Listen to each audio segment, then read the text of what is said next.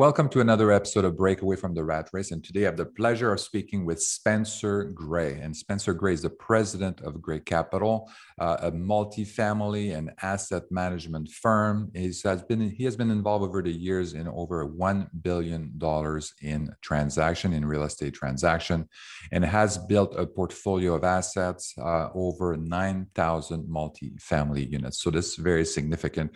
He obviously has multiple kind of like companies. You have Gray Capital, Gray Properties, and all of that. And you can kind of help us sort through this if this is something that's important. So Spencer, welcome to the show. Eric, really appreciate it. Thanks for having me on. I've been looking forward to this.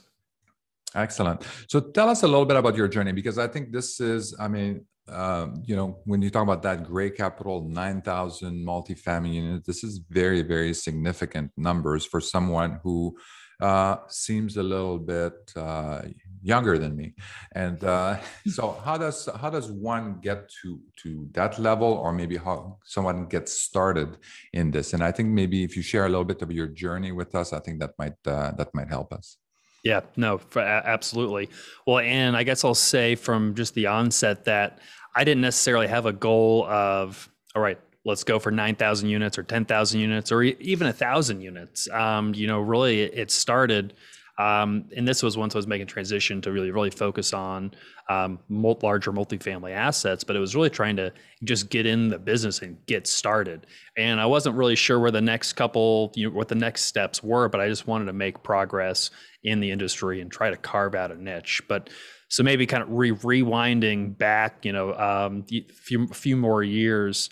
I've always been a passionate entrepreneur. I got involved in real estate early on in life. I had the opportunity to help a friend flip a single family home back when I was in high school. I was only 18 years old. I had no idea what I was doing. I don't think my friend did, but his father, he was an attorney. He had been flipping houses just prior to the great financial crisis. He's like, I'm going to teach my son how to do it also. So I got wrapped in. We really didn't make much money off of that deal, but it planted that first the seed in my brain kind of was that initial spark of opening up my mind to real estate. And this was something that I could always kind of do. And at first I thought that, I might have a different career, but I might always be doing something with real estate on the side. Might always be flipping a house, having a couple of rentals. And I didn't even understand the concept of, multiple income streams or anything like that. It just seemed like it was a smart thing to do. I knew, relatively wealthy people, that's what they were doing. So it's something that I should do for myself. But real estate wasn't the primary focus. It was just kind of this thing off to the side. I was focused on, so my degree, I was a music major in college. I worked in recording studios. I was writing music. I was a recording engineer. And I was trying to make a business out of that. And as most people who get involved in the music industry figure out, and I see you've got a guitar behind you, so you may more or less know, but it's an industry full of passionate people, not necessarily full of a lot of people making much money. There's certainly people who do make a lot of money in it. And I was passionate about it, but I was also passionate about building a business and being an entrepreneur. And I couldn't really figure that second piece out. So, I'm like, I still play music to this day, but I've decided, quite a few years ago that music wasn't going to be my path to really financial freedom.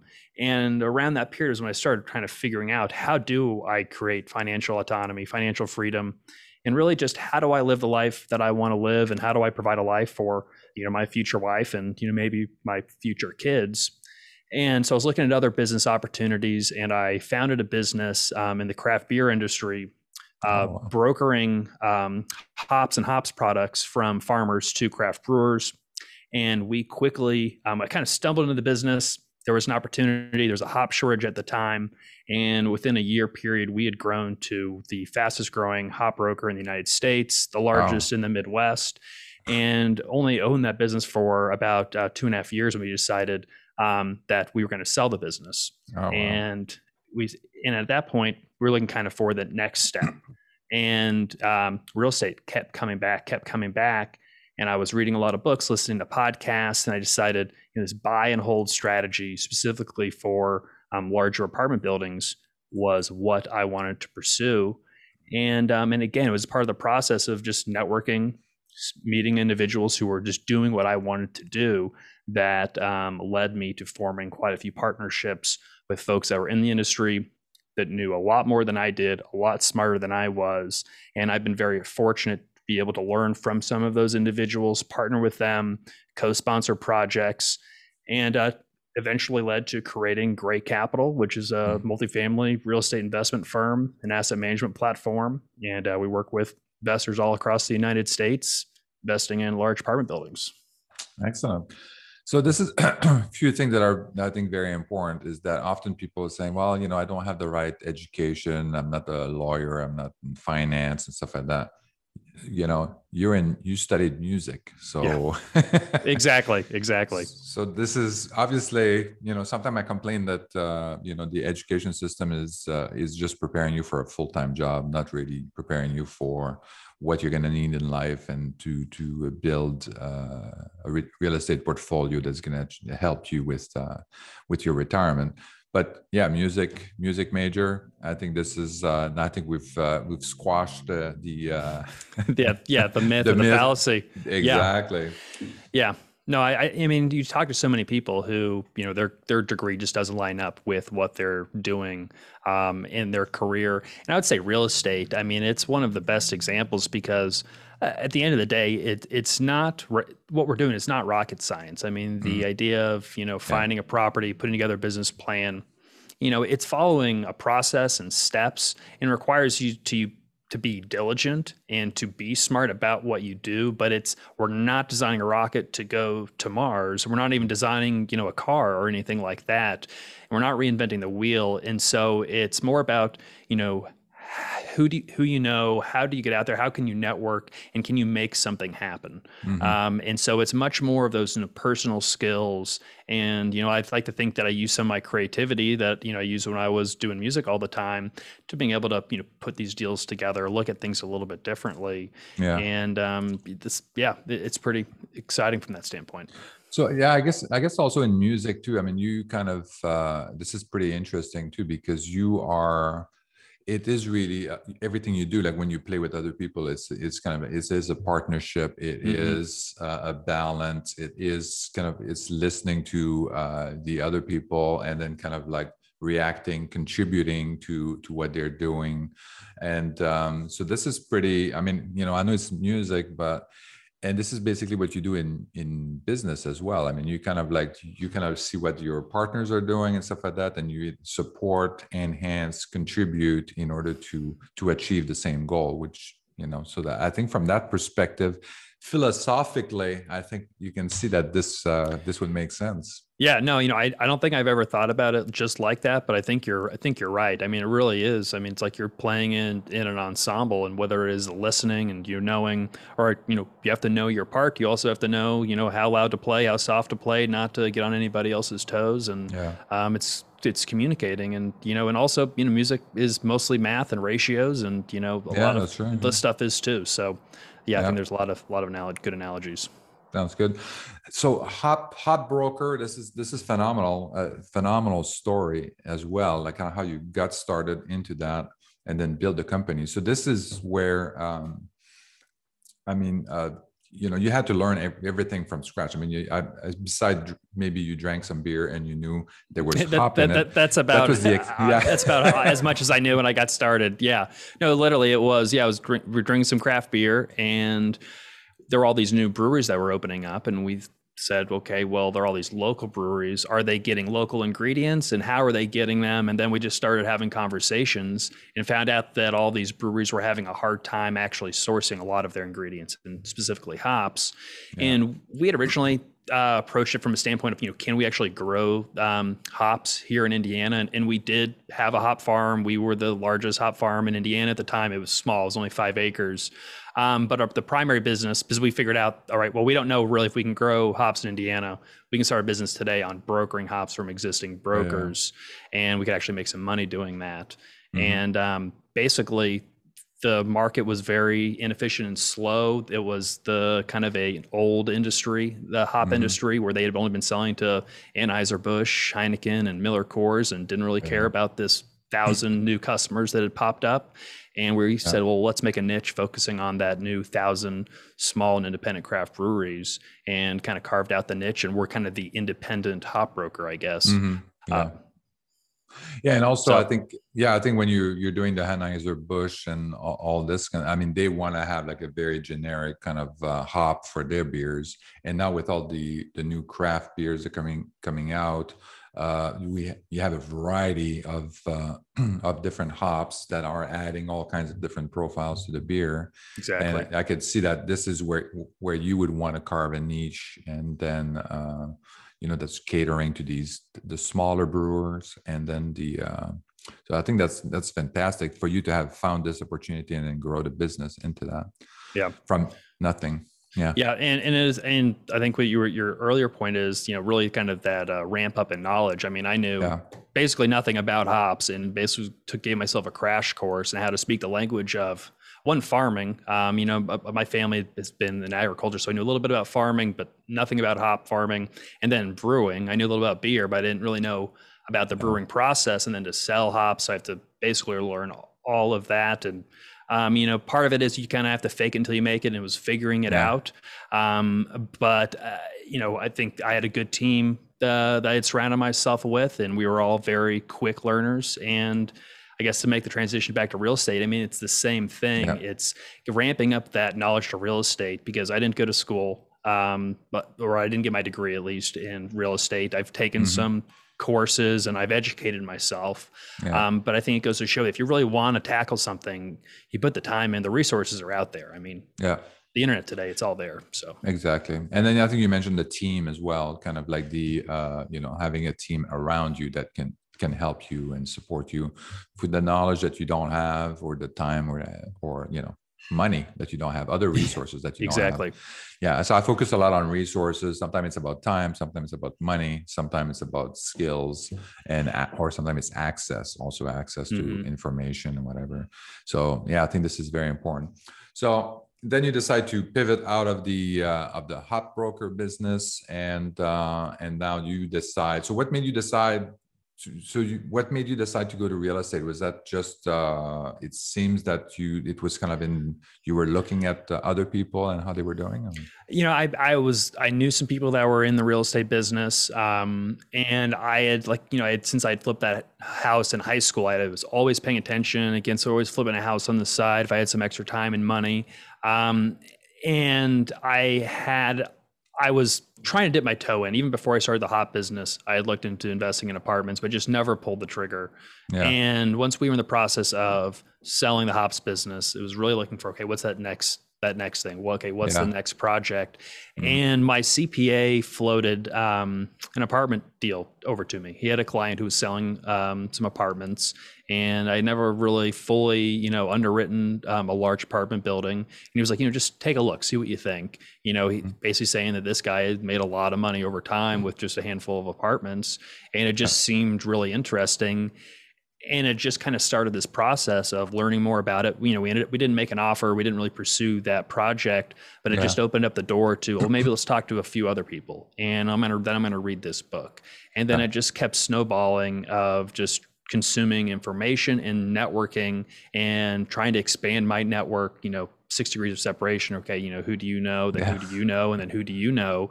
And all of a sudden I was talking to all of these, big real estate players in the Indianapolis market, which is where we're from.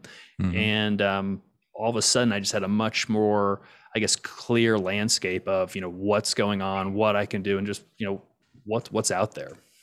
Yeah. Okay.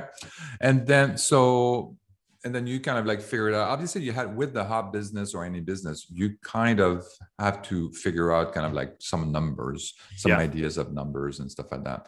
So how did you pull up these numbers? How difficult or how different was it to pull the numbers for an apartment, your first apartment building deal, compared to, your hop business or something like that?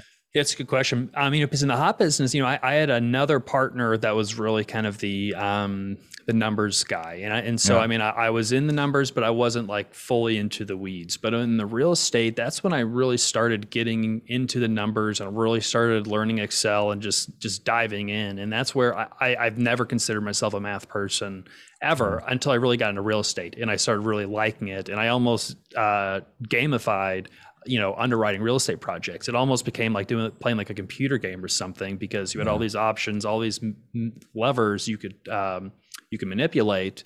Yeah. And I just started getting really into it. And so it was a process. I mean, I first started using, the BiggerPockets rental property calculator, as basic as that was, because I was like, all right, I just need something to kind of get me started. Then I realized what I wanted to do required a lot more, complicated, underwriting model. And so I started just teaching myself, okay, well, I need to figure out how to do this. I can't just borrow somebody else's model. I have to see how all of these numbers work. And so I built my own model. And by this point, I was working with a couple of other real estate groups, syndicators, doing a lot of co-sponsoring of their projects and also investing as a limited partner with a few others. And so I was seeing how they were underwriting projects, and I was just getting involved from a very early standpoint in their deals, and from saying, I want to go on tours with you guys. I want to be involved in due diligence. I want to see your underwriting from the beginning, because I knew I wanted to do this for myself at some point. And so just learning how different groups underwrote, how they approached a project, I kind of blended everything I was learning into my own kind of synthesis of what I wanted. And then it finally got to a point where, fast forward, and we've really founded Gray Capital, and we're doing our own deals, and we've hired our own director of acquisitions, where I took the model that I had been working on for years, and I said, okay, let's maybe not throw it completely out the window, but let's redo it. Let's make it better. And how do we continue to improve? Yeah, that's right. Because I think some people, they're asking me kind of, oh, send me your Excel spreadsheet or your template for underwriting apartment buildings and stuff like that. And so I can give it to you, but it's going to be a complete waste of time, because you're going to spend so much time trying to figure out what calculations I'm doing and where it's coming from. And it serves my purpose and my process. Doesn't mean it's going to serve yours. And so I encourage people to just start doing your own model and stuff like that. Look at other models as well and plug it into yours and see how the numbers compare and stuff like that, and enhance based on what you see. But yeah, I think it's much better to create your own than that that intimately what the calculations are. I agree. Instead of borrowing. Because it looks intimidating, but it's addition, subtraction, multiplication, and division. I mean, that's it. I mean, a couple of formulas, but it's, you can find those, you hit the equals, but they pop up. It's not that complicated. Exactly. So yeah, I would encourage everybody to just try it for yourself. Yeah. So tell us about your first deal. Tell us about that first deal. Yeah. So the first multifamily deal was, so we sold the hot business, had been networking, just kind of, it was an accumulation, all this effort of trying to figure out our next deal. And first wanted to do our own deal on our own, but then I realized I'm not smart enough for that, or there's people with more experience. So I decided that we were going to partner with somebody who was a syndicator. And we came onto the project as a co-sponsor and as a co-GP. We contributed a decent amount of capital. We helped guarantee the loan, and kind of in exchange saying, I wanted to be intimately involved in the process and kind of in the ditches with you guys. So that was a 220 unit apartment community in Indianapolis, kind of in the Speedway, Indiana submarket in Indianapolis. And we actually just closed on that property a little less than a year ago. But it was a pretty deep value add. It was built in 1968, I believe, and it was about a $8,000 per unit. Pretty much a full gut of the interiors, kind of fixing them up, bringing them to a nicer level. And a lot of lessons learned. One was my first big deal, but it was also the biggest project that our partners had done up to that point in time. And it was a good lesson on err on the side of over-capitalizing on a project where there's going to be a lot of repairs that you're going to run into, because go in to fix one thing and three other things would break, and you got to have the money to fix it at the end of the day. But ended up being a successful project. Yeah. So I think partnering in the beginning, especially on a bigger project and stuff like that, I think it's definitely, to me, I call that risk management. Yeah. So that, at least I'm not 100% responsible for all the risk. If something goes bad, then we can look at everything. But how did you find that other partners, that other sponsor? he was looking for you to bring you on as an equity partner, or how did that work out? Yeah, so it was an interesting introduction. So I was actually speaking with a lender. I was interested in a certain type of financing, it's HUD 223F financing vehicle, and the lender said, "Yeah, it's a great financing vehicle. The property you brought in to show us, would qualify, but you don't qualify. You don't have the experience. You can't get this loan." And I was like, "Okay, well, how do I get the loan?" He's like, "Well, you have to have some experience." I'm like, "Well, how do I get experience if I can't get the loan to buy the property?" And he said, "Well, if you partner with somebody, you can piggyback on their experience and you can start building that track record." And so that was like the real aha moment of like, not only it may be a better idea to partner with somebody, to your point, for really risk management, but also it may not even be an option to do it on my own. So he put me in touch with this other operator locally to us in Indianapolis, saying, you guys should meet. Maybe it works out, maybe it doesn't. Since that meeting, I think we've co-sponsored 10 different multifamily syndications together. We've bought almost $500 million worth of real estate together, kind of since that initial meeting. And so, when we're working on projects together right now. So it's been a very successful partnership. But it wasn't overnight to kind of get to the point of we felt comfortable with each other either. It was probably a year process of having lunches and meetings, and him wanting us to come into his deals, primarily as an equity partner, but us being resistant, saying, "Yeah, we still kind of like the idea of doing our own deal, and I don't know if we want to give up all the control just yet." And so then one day he's like, "Okay, well, what if there's this other," he's like, "What if, I brought you guys into the general partner side, be a co-sponsor?"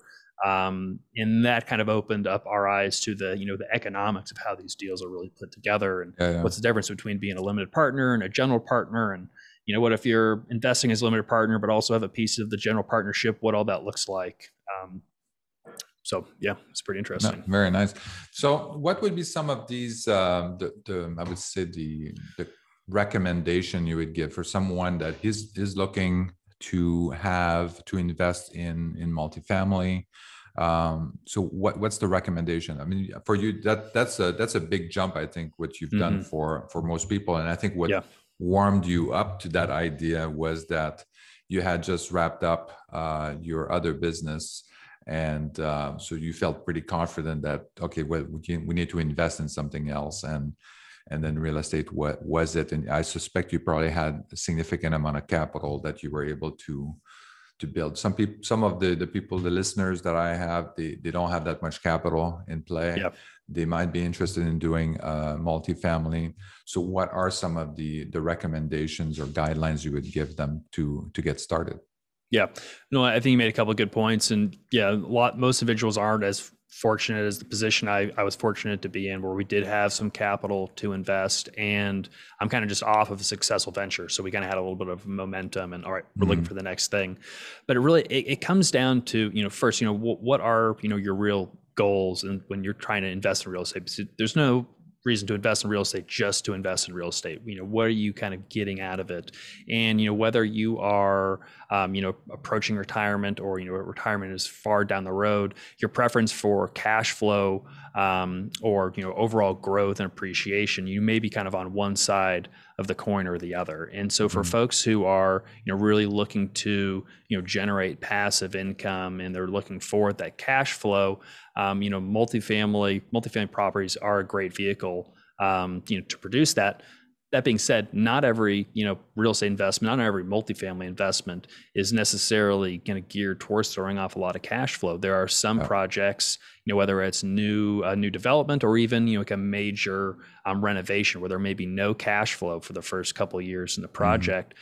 So it's important to know that just not every multifamily real estate syndication or investment opportunity is really created equal. They have different kind of return profiles, and to determine what you're really seeking. So again, if you're looking for cash flow, you want to look for projects that do have a degree of cash flow.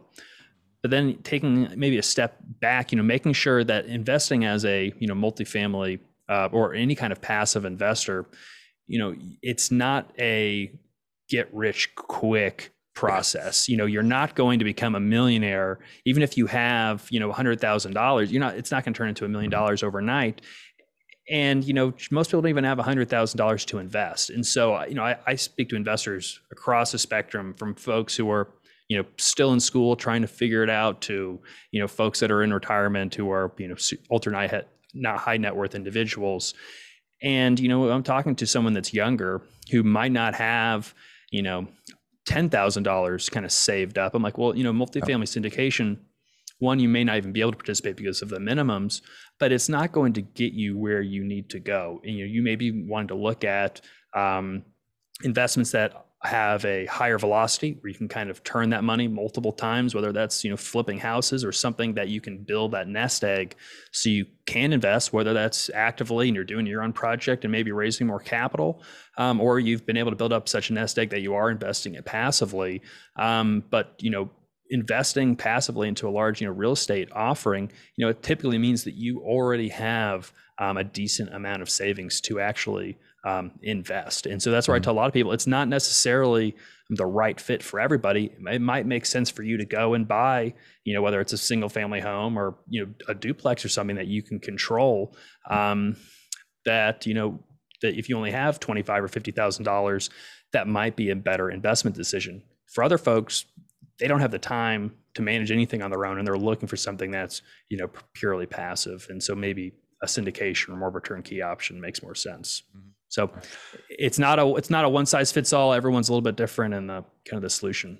Yeah, that's right. And I think it also deals with kind of like your personality, what you like to do, what you like about real estate. I mean, there's a lot of people out there, they don't want, like, even though they have property management in place, they get stressed out when they see that the property management sends some guy to change the light switch for $50, and they get upset by that.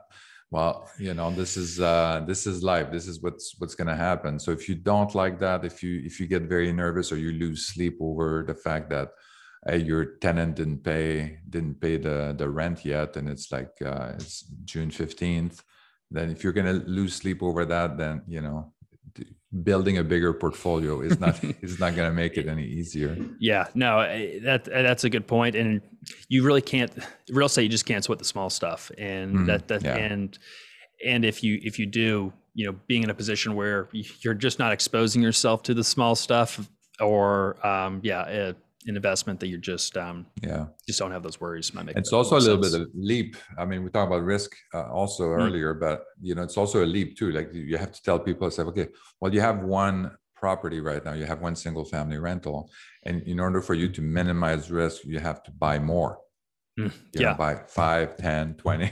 It's like, what? No, I can't. I already can't sleep with one property. But kind of explaining that if you have like 5% of your properties are vacant, and it's not as bad as having 100% of your properties vacant. And so that's also kind of like a leap of faith, or to me, I call it a leap in logic. Is that if you look at the numbers, it's better to have multiple units to deal with. Yeah, no, there's safety in numbers, and I mean, because we'll still look at we mostly target properties that are really 150 units, really more closer to that kind of that 200 unit mark, and because we've invested in 30 unit properties and even 100 unit properties, and even one tenant leaves, it's at 100 units, only 1%. That's not big of a deal, but it still moves the needle a little bit compared to even a fourplex where it's 25% of your occupancy. You go from fully stabilized 100% to break even with one individual. And we've got a 36 unit that's a pretty high end project here in Indianapolis. It was a condo deconversion that we did, but each unit's 3%. And, so it moves the needle pretty quickly one way or the other. But, on our 250 unit communities, it's just a day in the life. It's business as usual. Somebody moves out, somebody moves in. You're just always leasing, and you're always turning units. So safety numbers for sure. Yeah. And for me, like when I talk to my investors too, and I look at resources, what resources they have available. And most of the time is a critical component. They're working full time. They want to achieve financial freedom. So you want to find an investment vehicle that's going to be kind of a hands-free. It's going to be truly passive and start building into that. I see a lot of investors that are kind of making the mistakes of, oh, and I'm going to do a flip, or I'm going to do something, and then it's going to take so much time for them to do it, and the risk of making mistakes is is significant. So Yeah. just save a little bit, invest in something that's truly passive, and build that portfolio over time. Keep your full-time job. Once you get at 80% of your expenses, of your living expenses that are paid through passive income, then you can kind of like take a back seat or quit your job or whatever, and then kind of delve right in and be full-time in real estate. Yeah. And then you can look at opportunities that are more time consuming. And so that's kind of my recommendation. No, I think that's spot on. But, and even in real estate, I see opportunities in real estate where I'm like, I'm so focused on my niche and my sector that I can't take myself away from focusing on what I'm doing. And I'll invest passively as a limited partner in other asset classes because I want the exposure. And I think it's a great deal. But, like medical office buildings, for example, I've been investing in. And I mean, I understand the process enough, but I'm not an expert. But found some great partners that I can kind of just throw some money over there with. When exactly, that's a great example too. Having the right skills and stuff like that, and being able to is very different to rent to a regular tenant. Compared to a doctor or something like that, or a dentist in a medical office setting. It's completely different. These are commercial lease and all of that, and the building has to be a certain standard in order for it to qualify. So so having the right partner in that case, if you don't have the right skills, then it is definitely critical. Yep. And then also just time, and that's really what we're going after, is trying to achieve more time and finding ways to leverage more time. And even, from a diversification standpoint, I'll invest in other multifamily syndicators offerings too, just because I want to be diversified, for myself. I can't just be only investing, in what I'm doing. I mean, that's my preference, but somebody may be out in the Southwest somewhere where we're not operating in, and I want some exposure out there. And again, it's a way for me to just leverage my, have my money create more time for me. And so I'm able to be more active without actually having to dedicate more time.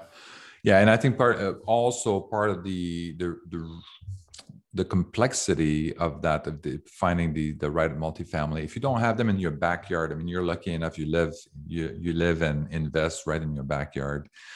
For me, I'm in California, and investing in cash flowing multifamily or even single family rentals here, it doesn't make sense. Yes, they can cash flow, but you put so much cash into the deal in order for them to cash flow that the cash on cash return doesn't make any sense. You're at like 1 or 2%. Then might as well buy treasury bills. Getting into the right market, getting the right information. I think this is something that's very, very important. And I think that you have something that's called grayreport.com. And I think you kind of like aggregate a whole bunch of information about real estate, different news about the real estate. And then do you provide that for free? Yeah, so it's all for free. And, it started, we have a newsletter. It was called the Gray Report newsletter. You can sign up, graycapitalllc.com/newsletter. And it was every week we were aggregating, all the biggest articles and research reports from the multifamily industry. And it was really for the research report side that got us, that really drove us, because, all these brokers and research companies, they put all these market reports. They don't always do a great job of disseminating the information or announcing they've released the reports. And I hated seeing that something had come out like a month or 2 months ago and I had missed it. And so I told my team, I want to do a really good job of aggregating all of these, staying on top of it, and let's send them out to all of our clients, all of our investors, part of our newsletter. And then it got to a point where we had all this information coming in. We had all these different RSS feeds. And I said, let's put this all on a website instead of just sending it out an email once a week, because like we're doing, like it's year 2002 or something. I was like, let's make a website like we're at least 2005 or something. And so we created a website. It's called grayreport.com. And it's curated content, but also we have a lot of just automated, RSS feeds, bring in any kind of article, research report, opinion, but also podcasts, YouTube videos from multifamily industry, the economy, and just real estate in general, all in one spot, completely free to use. There's no advertisements outside of, a little bit, something for Gray Capital. But yeah, it's grayreport.com, and I encourage everybody to check it out. Sounds good. And so definitely I'll put that in the show notes as well, obviously. So before we wrap up, anything else, any famous last words for investors out there who want to get started in multifamily and how to reach you? Yeah, well, easy way to reach me. You can just Google Gray Capital. Our website should pop up at the top, graycapitalllc.com. Feel free to connect with me on LinkedIn. We're on Instagram, kind of all social media, BiggerPockets, all those places. And I think this is one of the most exciting times to be alive, and real estate, multifamily, being an investor in anything. I mean, getting out of the coronavirus pandemic. It's a fascinating time, to say the least. And, I think maybe premature to make too many conclusions, but I'm more optimistic than anything kind of going forward. Oh. So, but I think it's gonna be a wild ride, to say the least, but just all make sure that we're, allocating ourselves to the right assets, and let's get ready for a ride.